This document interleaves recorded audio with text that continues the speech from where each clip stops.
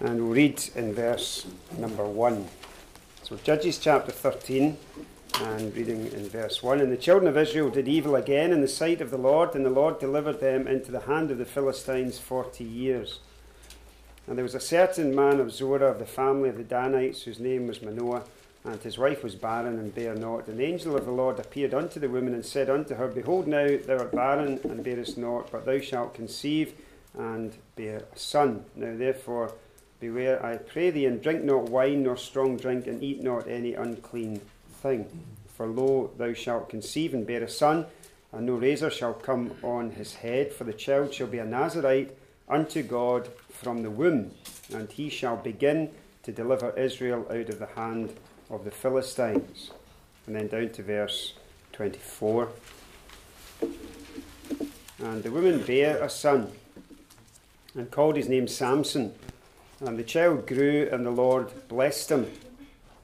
And the Spirit of the Lord began to move him at times in the camp of Dan, and so forth. Then into chapter 14, and Samson went down to Timnath, and saw a woman in Timnath of the daughters of the Philistines, and he came up and told his father and his mother, and said, I have seen a woman in Timnath of the daughters of the Philistines, now therefore get her for me to wife. And his father and his mother said unto him, Is there never a woman among the daughters of thy brethren, or among all my people, that thou goest to take a wife of the uncircumcised Philistines? And Samson said unto his father, Get her for me, for she pleaseth me well. Quite charming, isn't he? Verse 4, But his father and his mother knew not that it was of the Lord that he sought an occasion against the Philistines, for at that time the Philistines had dominion over Israel. Then went Samson down, and his father and his mother, to Timnath, and came to the vineyards of Timnath, and behold, a young lion roared against him. And the Spirit of the Lord came mightily upon him, and he rent him as he would have rent a kid, and had nothing in his hand. But he told not his father or his mother what he had done. And he went down and talked with the woman, and she pleased Samson well. And after a time he returned to take her, and he turned aside to see the carcass of the lion. And behold, there was a swarm of bees and honey in the carcass of the lion. And he took thereof in his hands, and went on eating, and came to his father and mother, and he gave them, and they did eat it. But he told not them that he had taken the honey out of the carcass of the lion. So his father went down unto the woman, and Samson made there a feast, for so used the young men to do. And it came to pass, when they saw him, that they brought 30 companions to be with him. And Samson said unto them, I will now put forth a riddle unto you. If ye can certain declare it me within the 7 days of the feast, and find it out, then I will give you 30 sheets and 30 change of garments. But if ye cannot declare it me, then shall ye give me 30 sheets and 30 change of garments. And they said unto him, Put forth thy riddle, that we may hear it. And he said unto them, Out of the eater came forth meat, and out of the strong came forth sweetness. And they could not in 3 days expound the riddle. And it came to pass on the 7th day that they said unto Samson's wife, Entice thy husband, that he may declare unto us the riddle, lest we burn thee and thy father's house with fire. Have ye called us to take that we have, is it not so? And Samson's wife wept before him, and said, Thou dost but hate me, and lovest me not. Thou hast put forth a riddle unto the children of my people, and hast not told it me. And he said unto her, Behold, I have not told it my father nor my mother, and shall I tell it thee? And she wept before him the 7 days while their feast lasted. And it came to pass on the 7th day that he told her, because she lay sore upon him, and she told the riddle to the children of her people. And the men of the city said unto him on the 7th day before the sun went down, What is sweeter than honey? What is stronger than a lion? And he said unto them, If ye had not ploughed with my heifer, ye had not found out my riddle. And the Spirit of the Lord came upon him, and he went down to Ashkelon, and slew 30 men of them, and took their spoil, and gave change of garments unto them which expounded the riddle. And his anger was kindled, and he went up to his father's house. But Samson's wife was given to his companion, whom he had used as his friend. It's a sad tale, but we do trust that we'll be able to learn some lessons from this morning as we think about Samson. Now, Samson had a very promising start in life. In fact, probably as promising as you could have thought. or expected in that context. He had great prospects, great potential for God. God had promised to do great things through him. And he had been set aside by God as holy, sanctified, that's the idea behind the word, right from his conception, and was under the vow of the Nazarite. And when you vow a vow in the Old Testament, in the Bible actually, when you vow a vow, then there is an expectation from God that you'll keep that vow. In fact, you're better not to vow and break it than to you're better not vowing rather than vow and break it. And that is true of vows, but you see, this vow of the Nazarite with Samson was a bit different, because Samson was a Nazarite not by his choice but by God's choice. And he'd been chosen before birth to be a Nazarite. So he was handpicked by God, set apart by God.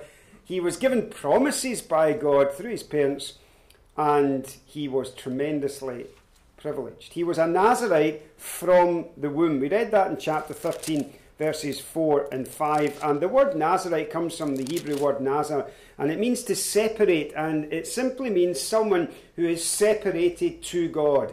And the Nazarite was separated to God in a very special way. And that was seen externally with his hair and his diet and so forth. When you come into the New Testament, you have the concept of separation in the New Testament under that word sanctified. And the word holy, again, these words are very close. And it's the idea of being separated from something, but separated to someone. So you're separated from the world, from sin, but you're separated positively to God. And that is the idea of sanctification. And if you want to find out a little about these Nazarites and their vows, you go to Numbers chapter 6, which is the chapter that speaks about the Nazarite vow. And most Nazarite vows were temporary vows. And someone would put themselves under this particular vow for a certain period of time. And they would take it upon themselves and put themselves under that vow for that particular period of time. There are three that I know of, three Nazarites in the Bible that were different. They were perpetually a Nazarite. So it wasn't for a defined period of time, but was true of them throughout their life. You have Samson, you have Samuel, and in the New Testament you have John Baptist. And by the way, the Lord Jesus was not a Nazarite. He came from Nazareth, and so he was a Nazarene. And that was to do with his geographical location rather than any vow under which he lived. So this perpetual Nazarite vow was by divine appointment. God chose it for them. That was true of Samuel, and it was true of John the Baptist, and it was true of Samson. Now the rules of the Nazarite were that he was to be set apart and to be distinct even in his appearance. So that the normal rules to do with hair length and so forth that God expects for a man were not to be for him. He wasn't to cut his hair. And this was to symbolise, and it was to identify him as being a Nazarite. He had to have uncut hair. He was also to refrain from drinking of the fruit of the vine. No strong drink. He wasn't to touch wine, grapes, or even raisins. Mind you, that's hardly a sacrifice. Who wants to eat raisins? But anyway, he wasn't meant to eat or drink anything like that. And it was symbolic as well. There was a practical aspect to it as well, but it was a symbolic thing. So there was a restriction, self-imposed restriction upon him that he would not participate in that spoke about luxury, significant luxury, the fruit of affluence, if you like, and the best that the world can offer. He would not partake of that. So he would stay away from that. He was also not to be in physical contact with death. So no dead bodies or anything like that. He wasn't to touch. In fact, when you come into the Old Testament as well, you learn that if you were touching a dead thing, then you would be unfit for tabernacle service. So there to be no defilement, ceremonial defilement in this Nazarite either. So he was a man who was to be set apart to God, distinctively so, He had restrictions in his life, and these restrictions enabled him to serve God in a particular way. Now, when you read in Judges chapter 13, in verses, I think, 4 and 5, at the end of verse number 5, it says this, that, Lo, thou shalt conceive and bear a son, no razor shall come on his head, the child shall be a Nazarite unto God from the womb, and he shall begin to deliver Israel out of the hand of the Philistines. So this is his task. He is a deliverer. And he's going to deliver Israel from the oppressor, the Philistines. Now, he's not going to do this because he's some sort of superhero. You know, he's not like one of these cartoon characters or something out of a Marvel comic. He's not like Thor charging about the place, hugely muscled and all that kind of thing. So he's not freakish. He's not like Goliath. It's not his human strength that's going to enable him to deliver Israel. So we're not told that he's a giant. We're not told that he's got absolutely massive biceps or that he's some sort of extremely skilled warrior or something like that. That's not the image to have of Samson. I mean, I'm not saying he's a wee wimpy guy who was running about, but he wasn't some sort of unusual, freakish physical specimen. You see enough of these around nowadays. But anyway, he wasn't like that. He wasn't like pumped up in steroids or something like this. So he didn't seem to be different from any other people as to physical appearance. The secret of Samson's great strength lay in his adherence to that vow and his living according to that vow. So his source of strength came through the Spirit of God, and God strengthened him as long, as we see, as he kept to that Nazarite character. Now, Samson grew up, and then you read towards the end of chapter 13 that the Spirit of the Lord began to move him at times. So, in his growing years, he began to experience the blessing of God, and the Spirit of the Lord began to work with him, began to stir him. Now, every other time, by the way, when it says the Spirit of the Lord came upon him, he became like this unbelievable wrecking machine, this like one-man war machine. And not on this occasion, but on other occasions. So the Spirit of the Lord is stirring him. I think it's a bit like Moses. When Moses was about 40 years old, it says that it entered his mind to visit his fellow countrymen, the Israelites. So the Spirit of God is beginning to work with him, beginning to stir him. Something's happening now with Samson. And as God's Spirit is at work, he's gaining a heart for his people and a yearning to see them delivered from the yoke of bondage that the Philistines had placed upon them. So God's now moving in this young man's life. Now that's all good. That's all positive. That's all going in the right direction.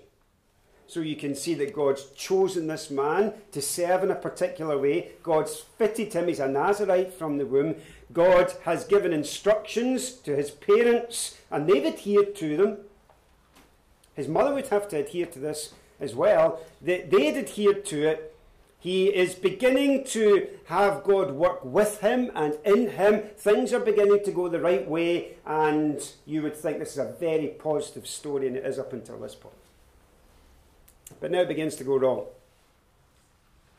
And it begins to go wrong in the first 4 verses of chapter 14, with Samson's rebellion against his parents. And I've told my children that's where everything goes wrong. But actually, in Samson's case, it is where things began to go wrong. Now, his parents were godly parents, and Samson rebels against them. And he begins on a path that is downward and a very slippery slope. I read this somewhere. Now, if any of you know me well enough, you would know that if I speak about plants or anything that's kind of agriculture or horticultural, it's not from first-hand knowledge, okay, at all. But this is what I read. I read about something called, I won't even try and pronounce the name of it, but it's commonly known as lobster pot plants. And the idea is, and it's like an illustration of the path that Samson's gone down.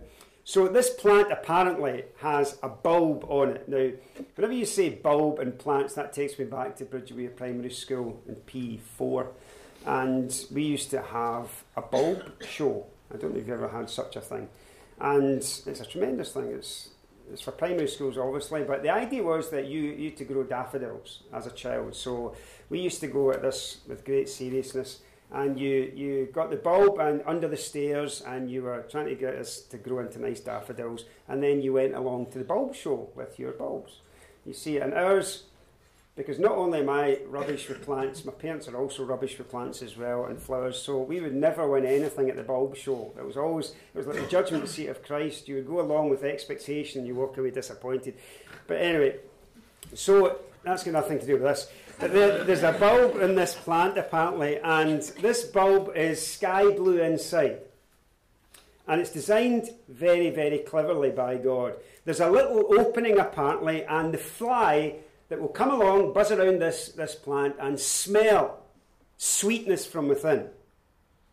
So there is the attractiveness of the colour, and there's the attractiveness of the smell. Smells sweet. So apparently the fly gets disorientated, and the smell draws the fly into what is a corkscrew stem. So the fly is flying blind. Can't see where it's going really. But it follows the smell of sweetness. Now apparently, and this is going somewhere, apparently the stem has spines like turnstiles. So it's the idea, if you pass through the turnstile, you can't go back through it that way. So every time the fly goes down a little bit, it passes through one of these stems like a turnstile. And apparently when the fly goes in, it hesitates every time at the first little turn stem. But the smell draws it on, and it breaks through the first one. And once it's broken through the first one, it can't go back.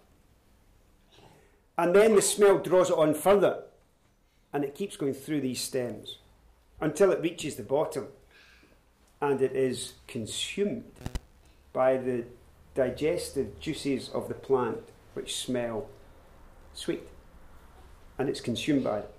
But the idea is this, that when that fly goes in there and starts down that path, it goes past stages from which it cannot return. And down it goes, drawn on by the sweetness that lies before it, which ultimately consumes it. That's Samson.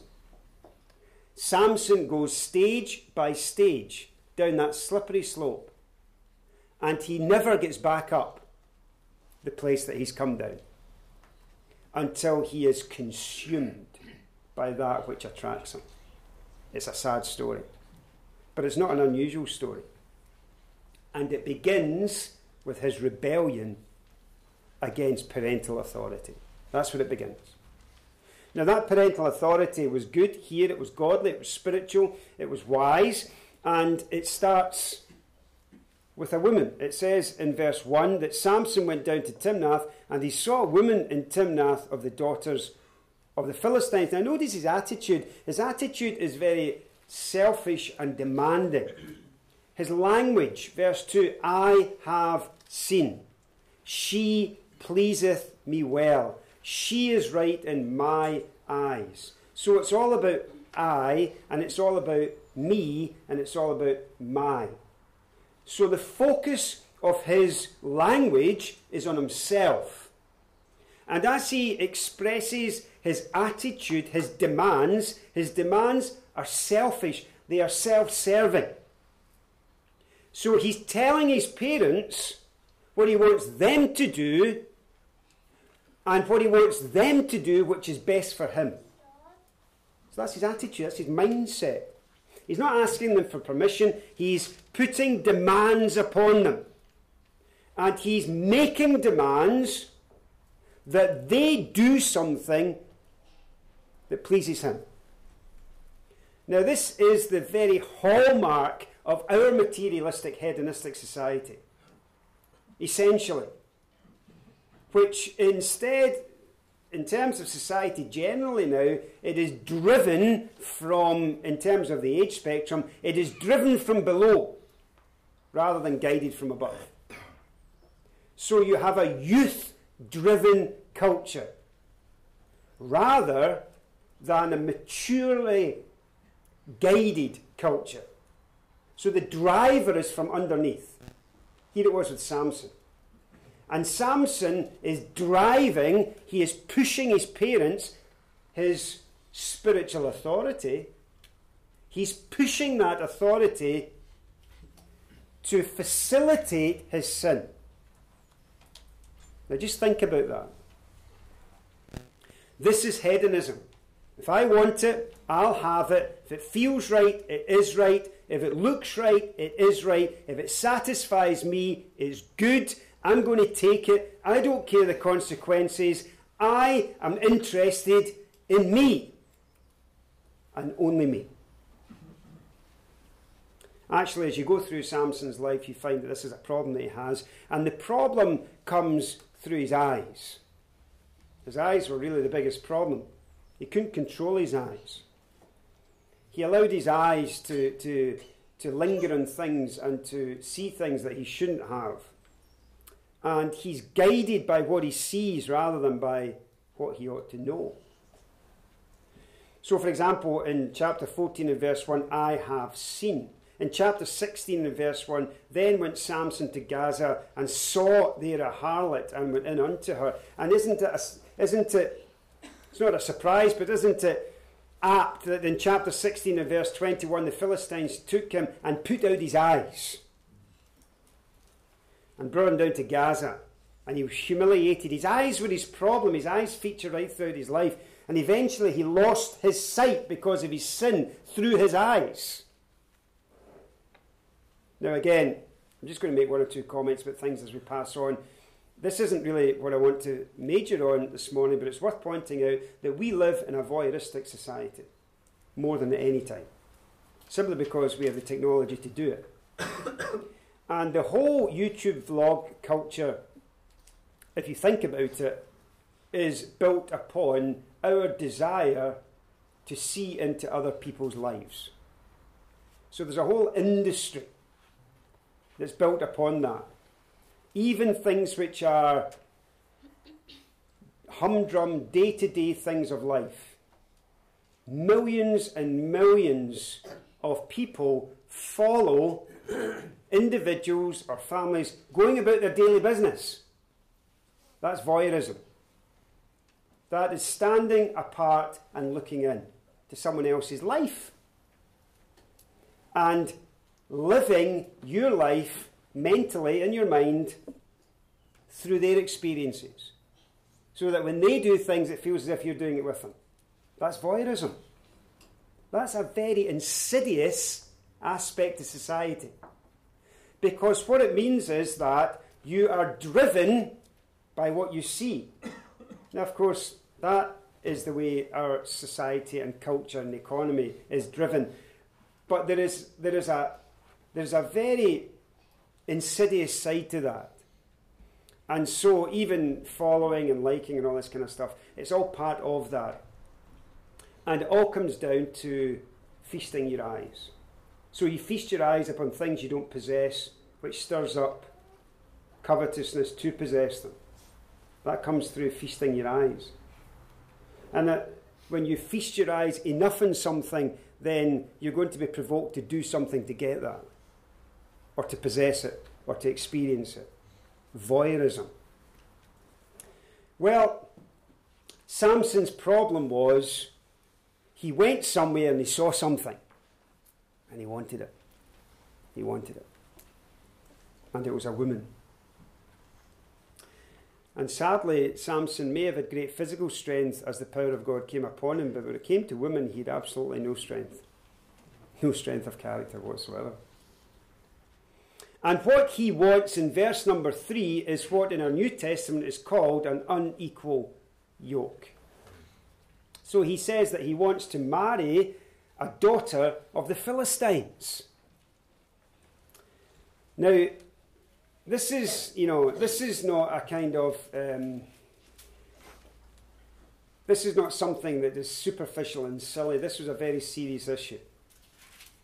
This is not, you're only allowed to marry someone with a Scottish accent. It's not that kind of thing. It's not as superficial as that, although that is quite a serious issue, but it's not really as superficial as that. There was a spiritual element to this. And how many times, we'll dig into this for a minute or two, how many times has this scene been repeated nowadays in Christian homes? And the son comes to the parents and says, I want to go out with her, I want to marry her, or whatever. And the question that the parents are wanting to ask, one question, is she a Christian? First question. That scenario is unfolding in Judges chapter 14. It's the very same scenario. It's the very same initial response of the parents. Because whether you know it or not, that is the great concern of parents when they have children. It's the great concern of parents. The second biggest issue in life. So the greatest concern is salvation. Is your child going to be saved? That's the first priority. But could I suggest the second priority for your child? Will your child marry another Christian? That's the second biggest priority. And that is the priority that is expressed by Samson's parents in his context in the Old Testament. And so this scenario unfolds. And you get language like this. I don't really care what the Bible says. We've fallen in love. By the way, love isn't something you fall into like a pothole in the street. It's not something that takes you by surprise and you fall into it. That language is not biblical, by the way. That language is also very dangerous. Love in the Bible does obviously involve physical, emotional attraction. We're built that way. That's of God. That's all true and correct, but it's more than that. In the Bible, love is volitional. It is a matter of choice. You make decisions. You have perhaps attraction towards another person and so on, but then you make decisions. And the decisions you make have to have a basis. They have to have a foundation. You can't base all of these decisions upon your emotive attraction or your physical attraction. Because the person you're attracted to is more than the physical. They're a person. And they're a whole person. And so you make decisions about the whole person, not just one element of that person. And when you read about love in relationships in the Bible, it is a word that speaks about action, it speaks about choice, it speaks about decision, it speaks about responsibility, it speaks about all of these things. So, and by the way, don't use that word flippantly or lightly to someone either. I'm way off track here, but that word is used far too quickly and far too easily between a boy and a girl nowadays. Here's a little confession. There's actually only 2 women in the world, 3 now actually, that I've used that word to personally. One's my mum, one's my wife, and one's my daughter. And that's it. Never used it to anyone else. Because it's never been true. And when I was going out with sharing my wife now, it took me a long time to use that word. I was afraid to use that word. That's a big word. It's a big word to hear from someone. And particularly guys, you be very careful who you say that word to, because that means a big, big thing to someone if you say that to that person. So that's not a word you bandy about, when you've been to McDonald's for your first date or whatever it is. You go, hopefully not McDonald's. Hopefully my son's never done it. Anyway, so here is an unequal yoke brewing. Now, in the Old Testament, there were unequal yokes that were forbidden. I won't give you the quotations, but in Ezra 9 verse 2 and in Malachi 2 verse 11, these are just verses that taught the children of Israel that they to marry someone else of the children of Israel. Now, God established those marriage laws in the Old Testament because he wanted that nation to retain its distinctiveness amongst the ungodly nations. Now, when you come into the New Testament, we have quite specific instruction about that. But Samson's parents are trying to reason with him from biblical truth. In verse 3, his father and his mother said unto him, Is there never a woman among the daughters of thy brethren, or among all my people, that thou goest to take a wife? So he's saying, is there not someone amongst your own people? Why are you going to one of these Philistines? So you see the concern. Well, when you come into the New Testament, there is different language to teach the same thing. 2 Corinthians chapter 5, verse 6 through to verse 14 is the section. And this is the sort of language that the New Testament uses for the people of God. That is, for Christians. What fellowship hath righteousness with unrighteousness? What communion hath light with darkness? What concord hath Christ with Belial? What part hath he that believeth with an infidel? What agreement hath the temple of God with idols? Now, by the way, we don't worship in a temple. We are the temple of God. And so he says in that section, Be ye not unequally yoked together with unbelievers. So that in the New Testament, you have this teaching.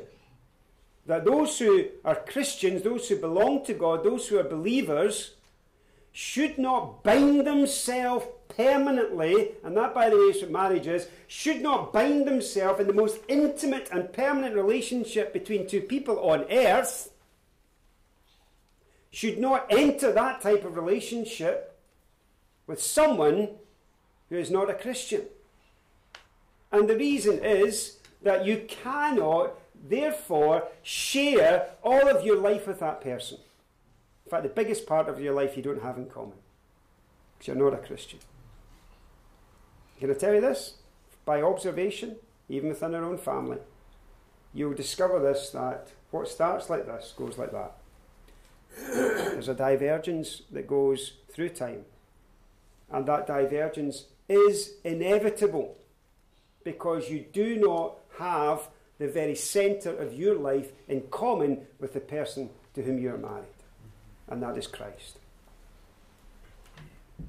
If you get to the stage where you're arguing from the Scriptures and where you are resisting what the Bible simply says, could I suggest you've just popped through that first turnstile?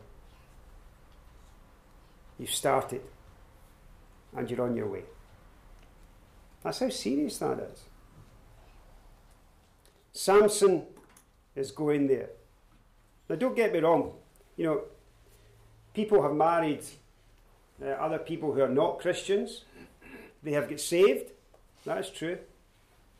And going on well for the Lord, that's true as well. So people will say, well, I'm out with a non-Christian. They got converted. It was a kind of missional type of thing. It must have been God's will. Even read this quote, I left my wife and I married a non-Christian and they get saved. God moves in mysterious ways. That would certainly be mysterious. And what they're saying is because of the outcome that God actually brought about, then the process must have been correct. And that's a very dangerous thing. That's pragmatism. Actually, someone who gets saved in these circumstances are an evidence of God's grace and providence and overruling. And you think about what God has done and brought out of our lives when we've been doing things we shouldn't have been doing, when we've been in a spiritual place that we should never have been, and so on. And God in his grace and his providence can bring things out of that. But it does not mean that we're in a safe place or a right place in the process. Well, that's what we find in verse 4, because in verse number 4 you have testimony to God's providence. For it says, his father and his mother knew not that it was of the Lord that he sought an occasion against the Philistines. So he sought the speaking of God, by the way, not Samson. Samson wasn't seeking an occasion against the Philistines. He was seeking a wife amongst the Philistines. But God was seeking an occasion against the Philistines, and even though Samson was rebelling, God would still have his way. There still would be an occasion against the Philistines. And the lesson here is that when God is not allowed to rule, often he overrules. He will use Samson passively, if not actively. He will use his strength. He will bring about an outcome, but it will have a devastating effect upon Samson. But the outcome will come about, and actually in Samson's death, and he destroyed the flower of the Philistine army, which laid the way, by the way, for Samuel's victory to follow. Because the Philistines' army was weakened to such an extent that when Samuel went into battle, the flower of the nation was gone, destroyed by Samson. And so he did pave the way for a great victory, but at terrible cost to himself. So you come to verse 5 to 9.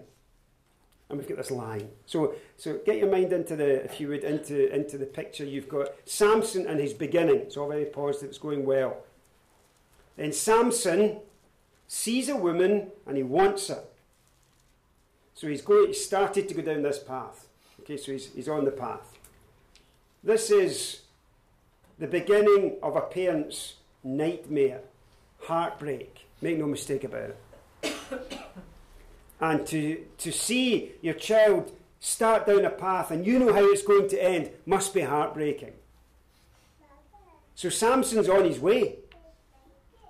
And he has pushed his parents. They've yielded, but he's pushed them. But what we now have is, what I'm going to suggest to you, is the grace of God in Samson's life.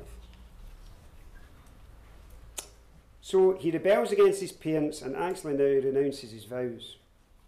Not audibly, but by his actions. And all his parents are doing is kind of riding along shotgun. They're just there.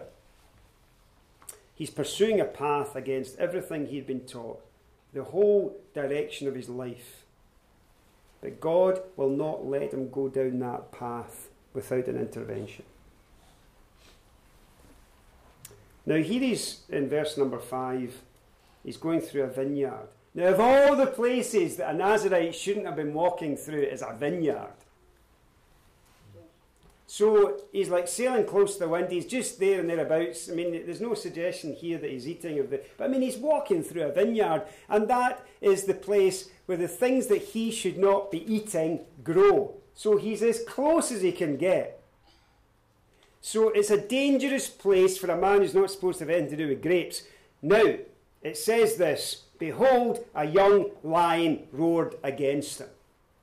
Now, if you're walking down a road, and I've never had this experience, if you're walking down a road and you meet a lion, it's not the kind of thing you meet in Bridge of Weir often, but a young lion at this, right, so you meet this lion, there's only one thing you're going to do. Well, you might just sort of freeze, but once you've recovered yourself, you're going to turn around and run for your life. That's the normal effect, I would suggest, of a lion on a path. Can I suggest to you that this lion is an evidence of God's grace? Surely Samson should have turned on his heels. Surely this would have been a reason to change direction, to not go where he's going. God sends a lion into his path. Mind you, it was an unclean animal. He did kill it with his hands, so he's now unclean. He should now go back, according to number 6, back to the tabernacle and cut his hair and start his vow again. But just think about this, and think about this for a moment or two. In practical terms, has this not happened to you? It's happened to me. It wasn't a lion, it was something, or someone. And you have begun a path that you know is wrong. But you're going to do it anyway. You're determined to do it. It's as if you're walking along, la la la la la la la, with your hands in your ears. You will not listen to godly advice. You will not listen to the word of God. You have the blinkers on, the muffles on. You are going down this path. And God, in his grace, sends a lion into your path. Something or someone to stop you in your tracks and turn you around. Something so fierce that you'll walk away from it. Could it be that you're out somewhere and out work colleagues or something, and you're going to do something or go somewhere you know you shouldn't, but you're going to do it anyway, and you meet someone, and there's just that moment of clarity. Just that moment of clarity. What am I doing? Where am I going? And it's like a bolt from the blue. It's like a voice that just blasts at you. And you've got a decision to make. Replicate that little point into your own experience. And the lion, so what does he do? He kills the lion. He destroys the obstacle. And it says that the Spirit of the Lord came mightily upon him, because whenever he went into battle, so-called, God's Spirit came upon him and he received this huge strength, and he uses it to kill the lion that was the obstacle for him going down that path of disaster. So instead of taking the warning, instead of turning around, instead of going back, instead of stopping, what he simply does is he's so determined, he destroys the obstacle, and over he goes and on his way. I wonder if you've maybe done that in your experience. And God in his grace has put a proverbial lion in your path. And you've looked at it, you've thought about it, and you've said, no. And you've simply destroyed it. And you've moved on. Well, there was only one line. One line was gone, it was gone. And now there's no obstacle between him and disaster. Well, what he did in verse number 6, because the consequence of destroying the lion was that he was now defiled. So he's externally a Nazarite now, but internally he has lost his sanctification. You see the pattern when you make decisions like that? And you're still going on externally, and everybody thinks that you're just doing okay as a Christian. You know, you're suited and booted, and you're at the meetings, and you know you're living this parallel life. And as you're living this parallel life, you know, everybody thinks everything's okay. You know it's not. Externally, you're fine. Internally, you've lost your sanctification. You're internally defiled. That was him. He was a hypocrite now. And he does not tell the spiritual authority in his life about what had happened. In verse 6, he told not his father or his mother what he had done. So now he's having experiences and he's keeping them private. He's not sharing them. So there's a whole complex thing going on here. But then we're very complex, aren't we? As individuals, as Christians. So many layers. So many layers. And we have some people that we peel some layers off to, other people that we peel some more layers off, and there are some that never get to see any layers peeled at all. Complex. We make that complexity ourselves by this sort of behaviour. And what then happened in verse 7 down to verse 9 is that you have this whole thing with the honey and with the bees and the lion and so forth. And he went down in verse 7, he talks with the woman, he's really chuffed with himself, he's pleased, and she pleases him well, and it just looks, everything's going well, you know. And after a time, he comes back down to take her to his wife, and he decides to go and see this lion, and the carcass of the lion is there, and then, of course, the bees and the honey. He sticks his hand into a dead body. This isn't putting his hand into a tree, this is putting his hand into a carcass. And he brings the honey out, he brings the sweetness out. And why would you even do that? Why would you even do that? He takes the honey out of the carcass of the lion. And he eats it. And this is a vivid picture of sin. Think of this. You have death and defilement in the lion. Death and defilement. You have sweetness experienced by reaching right into it, right into the heart of it. You carry that honey with you as you go on your journey. You share it with your parents, with others, and you tell lies, and you cover the extent of your defilement. That's just like sin. That's just like sin. And so what you have here is Samson defiled. Samson practically has renounced his vows of separation, and it's come gradually, it's come subtly, and he's now involved in deception. If you'd stopped him on the road and said, Samson, are you a Nazarite? He'd have said, of course I'm a Nazarite, look at my hair. But the external appearance contradicted the spiritual reality of his life. He valued his consecration to God so lightly.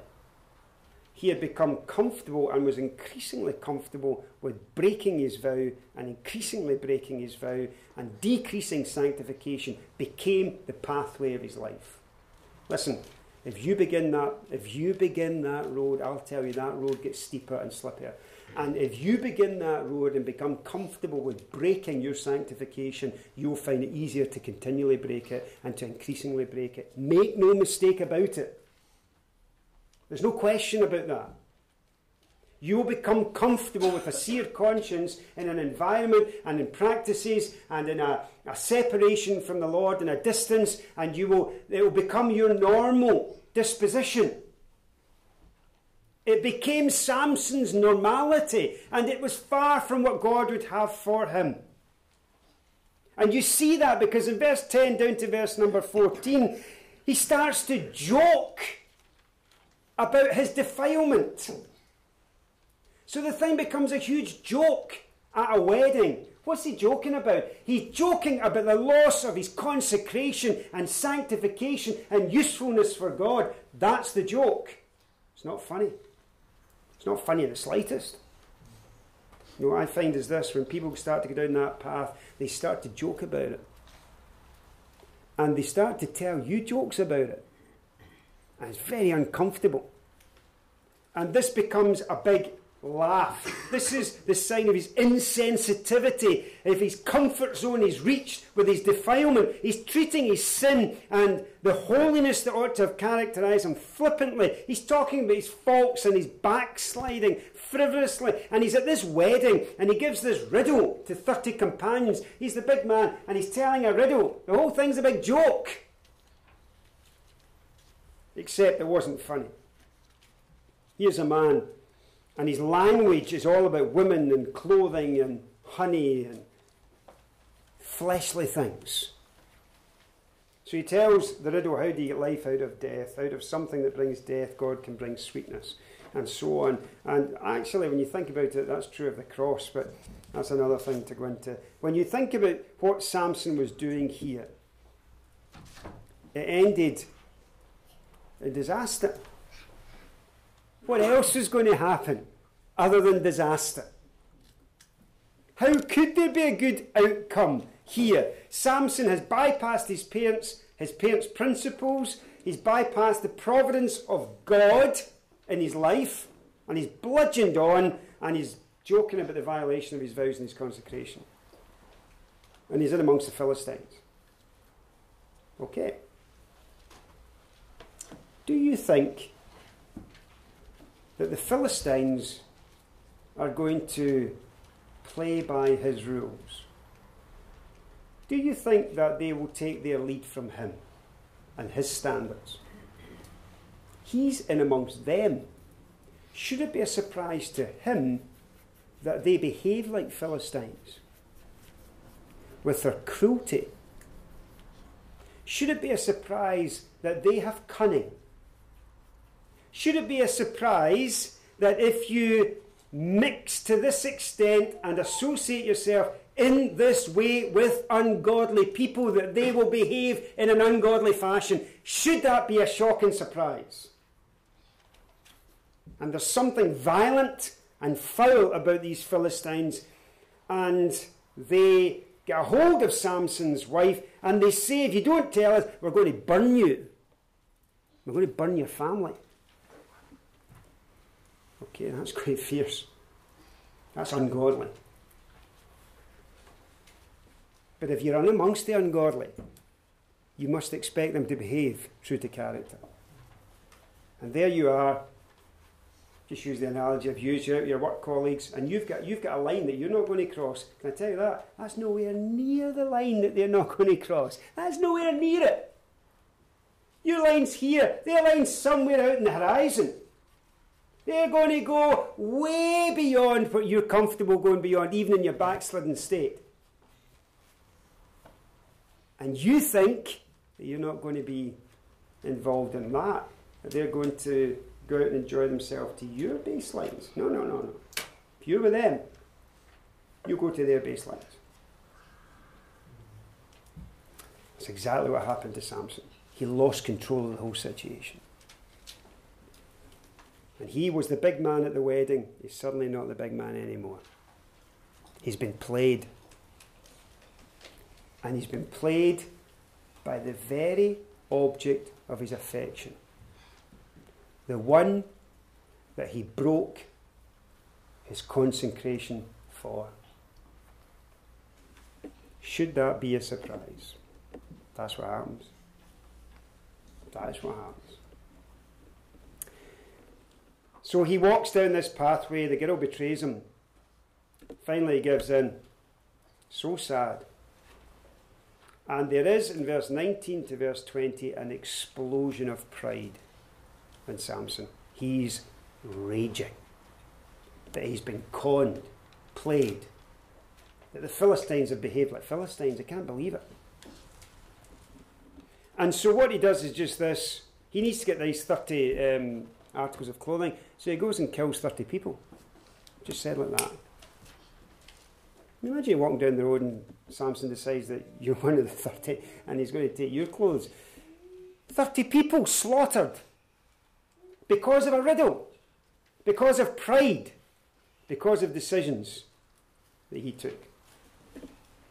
It's a very, very sad story, but the saddest part is at the end of the chapter.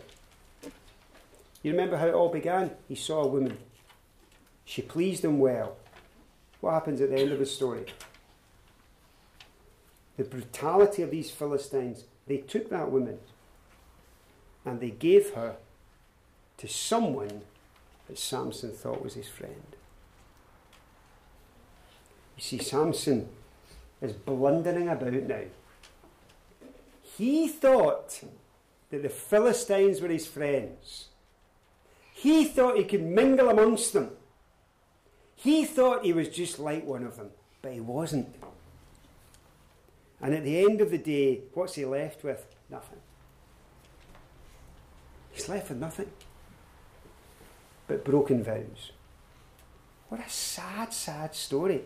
You say that's a sad story. That would never happen to me, can I tell you? That could easily happen to any one of us, me included. Happen to us all. If we start down a pathway that Samson went down, it could happen to any one of us. And so we need to learn from Samson. The need, could I suggest to you, to respect and submit to spiritual authority in our life. In your case, that may be parental, it may not be parental. Your Christians may not be parents. Your parents may not be Christians. But there will be spiritual authority in your life. Older saints. Saints with wisdom of years. Who've seen it. Who know what's going to happen.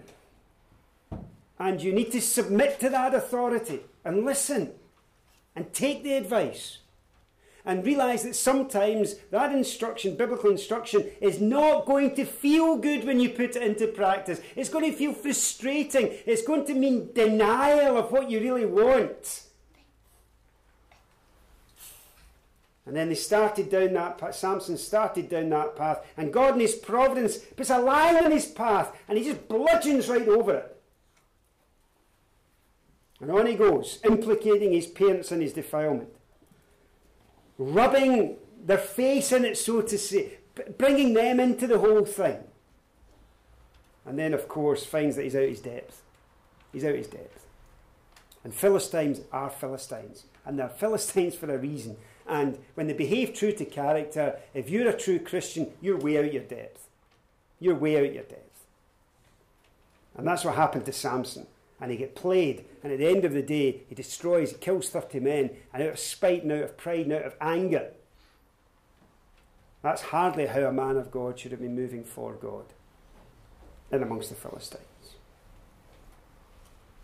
It's not a great story in that sense, but I tell you this, it's a salutary story for our day. And we need to take account of it. And we need to guard our heart and our eyes, every one of us, lest we begin down that road that Samson walked. Thanks very much. Let's just commit ourselves to the Lord in prayer.